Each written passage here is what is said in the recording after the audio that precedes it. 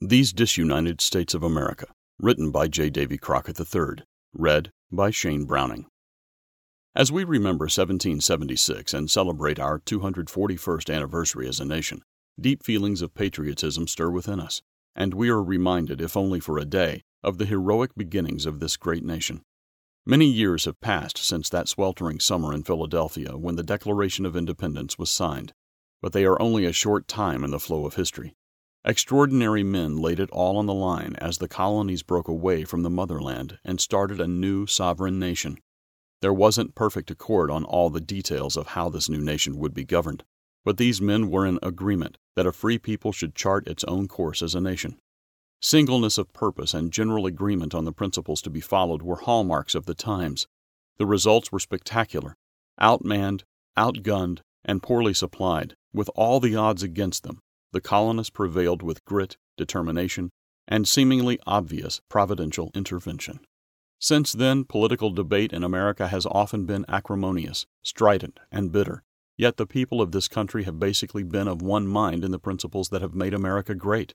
There was general support for World War I and World War II, as the world came under threat from the Axis powers. Things changed during the conflicts in Korea and Vietnam when politically motivated police action by our military actually weakened us in the eyes of much of the world. After 9/11 plunged the United States and the world into the war on terrorism, political rhetoric in America became much more vicious, with many factions rallying against the president and his party. Opposition to the war in Iraq became the mainstay of most news media commentaries. Bias against the war in Iraq being recognized as a legitimate defense against terrorism is obvious in many mainstream news programs and publications. Clashing viewpoints of liberals, conservatives, libertarians, independents, environmentalists, and others severely hamper our leaders from creating a unified approach as they lead the people of this country on issues like national defense, immigration, energy policy, healthcare, and the economy.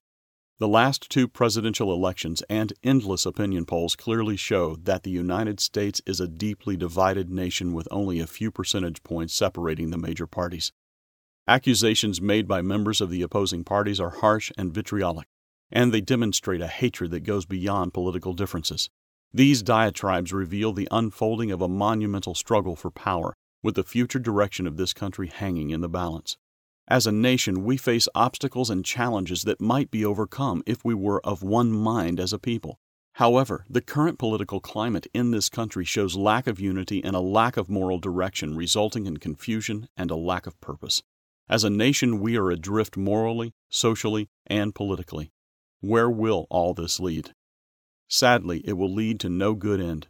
The obvious signs of national decline are all around us. Yet our leaders squabble and do not appear capable of making the hard decisions to get us back on track as a people. We should not be surprised.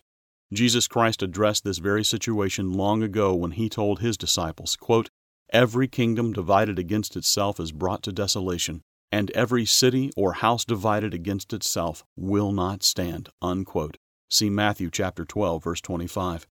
The answers to America's problems of decline and peril are found in the book that almost everyone has, but almost no one reads. The Bible holds the key to righteous government. As we celebrate the founding of our country on July 4th, pray fervently for these disunited states of America.